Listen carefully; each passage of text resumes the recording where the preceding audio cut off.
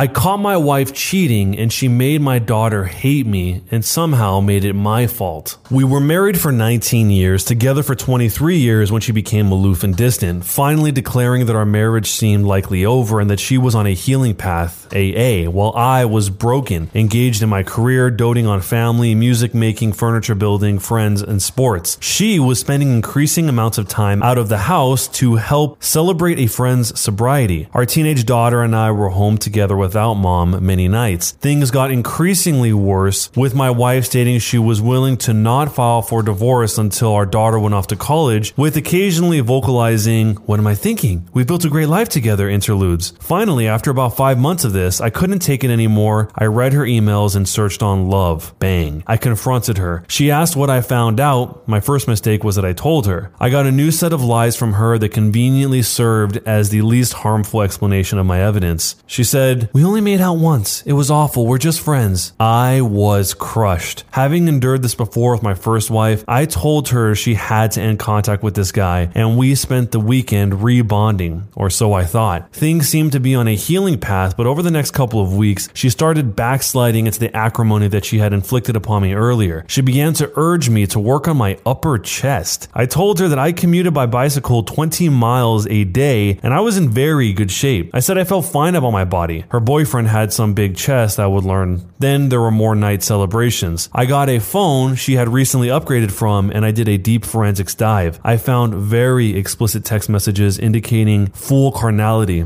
It turns out her lover was an opiate junkie she met in AA. 5 foot 8 inches to my 6 foot 2 inches. He was bankrupt, estranged from his family, pock-faced, poorly educated. I graduated from a top 10 university and was, and currently am, a technology executive making very good money. I was at least relieved that this reinforced my existing knowledge that it was never about me. I reconfronted her. She wanted to know what new information I found. I told her, no, you'll just make up a new set of lies. You tell me everything or get out of my house. And you keep in mind, I already know more than you can imagine. It all came spilling out in ugly waves. All of the moves when they did the deed, as one is driven into self-destruction. I insisted she write it all out in detail. I confronted her junkie boyfriend at the third-rate hotel he worked in. I blew that up. His hotel chain transferred him after I confronted him in the lobby.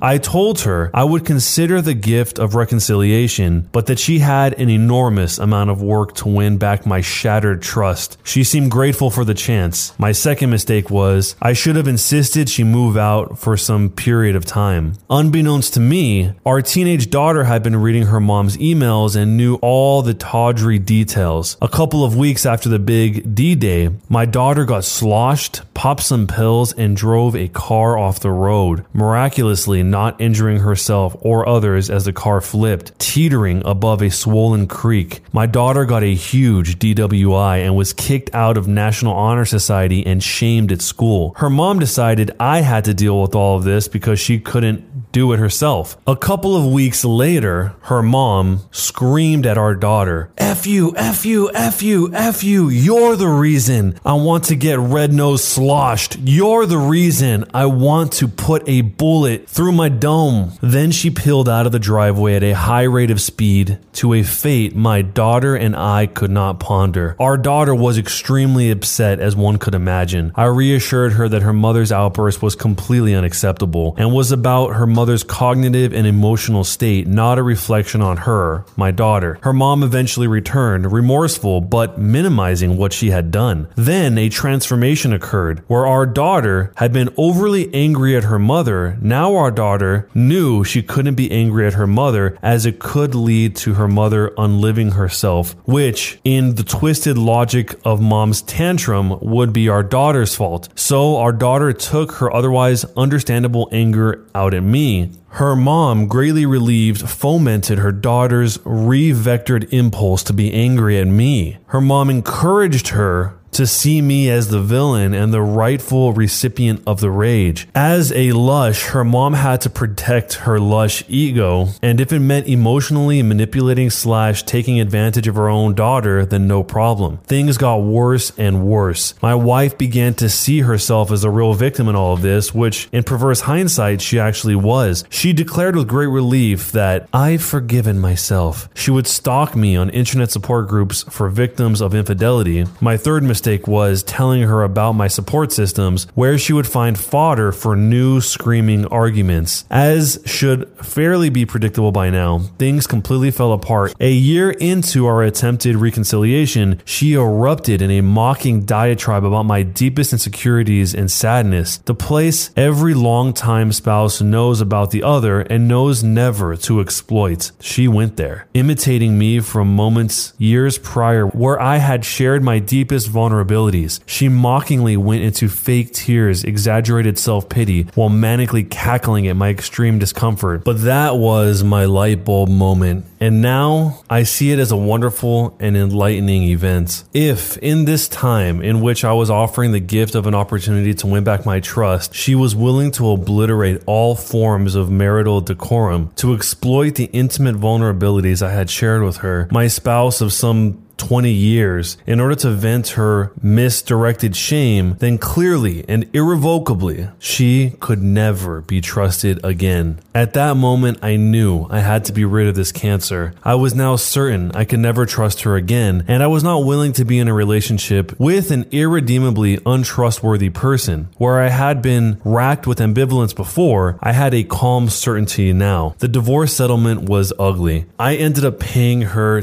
$200,000 to keep the house I had already paid for and keep my pension that I had worked 20 years for. Even though she worked and made a good salary, I had paid all the household bills, mortgage, car payments, taxes, insurance, food, etc. for the entire marriage. I'm not sure where all her money went over the years, but likely to her junkie boyfriend. Who knows? The saving grace was the house appraiser she and her attorney insisted on ended up lowballing the value of the house by several $100,000. That saved me from real financial ruin, and I got to keep my dream house, a custom-made high-end home perched on a ridge on 3 wooded acres high above a beautiful, environmentally preserved river. It's not a huge home, but has a detached recording studio for my music, a woodworking shop, and is the calmest place I've ever been. 4 years later, things are much better for my daughter and me. Our relationship is strong again. Although her scars are still vicious and deep, she got into a very competitive college in New York City where she's about to graduate. She tells me how much she appreciates that I never badmouth her mom, around her at least, while telling me how stressful it is when her mom curses me and speaks disparagingly about me openly and to anyone who will listen. Now my ex refers to her affair as my cry for help and blames me for not seeing it as such. As she tells her remaining friends, I just slept with this guy a few times and the OP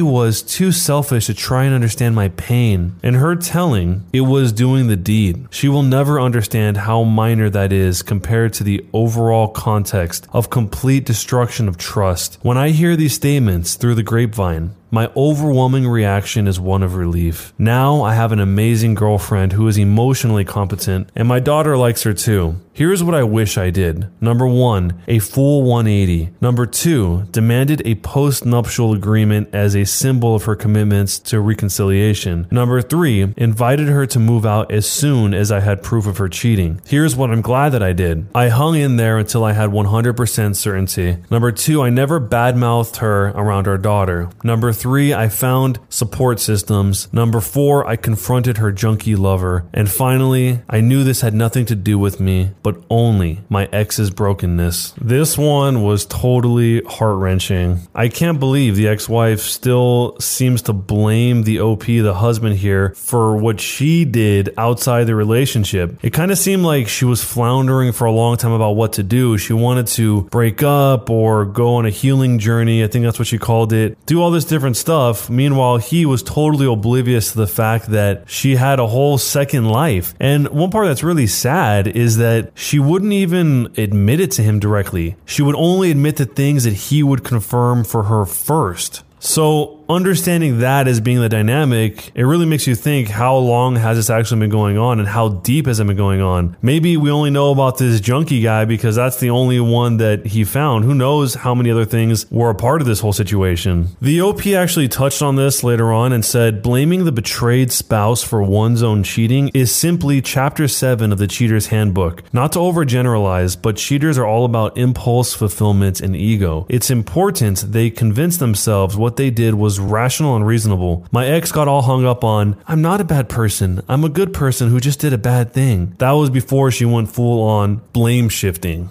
And also, what she did to her daughter was very selfish. I mean, she put all of that pressure on the daughter, blaming her for all of her problems when it comes to AA and everything like that. But then, ultimately, the long play was to manipulate the emotions of the daughter to try and somehow divert the blame over to the dad instead of the mom. I mean, that's a really hard play to make. I don't even know how that even worked, but it seems like it did, at least for a while, until the daughter could see past that, see through it. But in retrospect, the daughter seems to understand what has happened to some degree, because she made that comment about, I'm glad that you don't disparage mom around me, when that's all she does constantly when I'm around her about you. There's a term that got brought up a few times called hysterical bonding. And the OP actually mentions this when he says the 180 is hard as hell. I succumbed to hysterical bonding, which worked against the interest of reconciliation and later made me ashamed of my underlying desperation to love bomb her. Then again, it resulted in detaching my fortunes with someone who clearly put her own lush ego above common decency and above her own loved ones. All's well that ends well. To this day, XWW is a mess. My new girlfriend ran into her recently. XWW was going on about, it really hurt me that the OP moved on so quickly. It was 6 months after our split that I began dating. Wow. Someone else responding to this from a throwaway account says, oh man, the hysterical bonding has been my downfall too. I feel the same way after though, like I'm dirty and used. I've been sticking to the no contact though since the last time, and it's really helped me to try and practice the 182. It's all hard as hell though. I'm sure some of you guys have been in a situation that is somewhat similar to this, and if you were, let me know what happened down below in the comments, and if you haven't been, what would you do if you were in this situation? Don't forget to subscribe to the channel with notifications turned on. Follow the podcast link down below in the description, and if you want to hear the next story, there's a link down below in the description as well. I'll see you guys next time.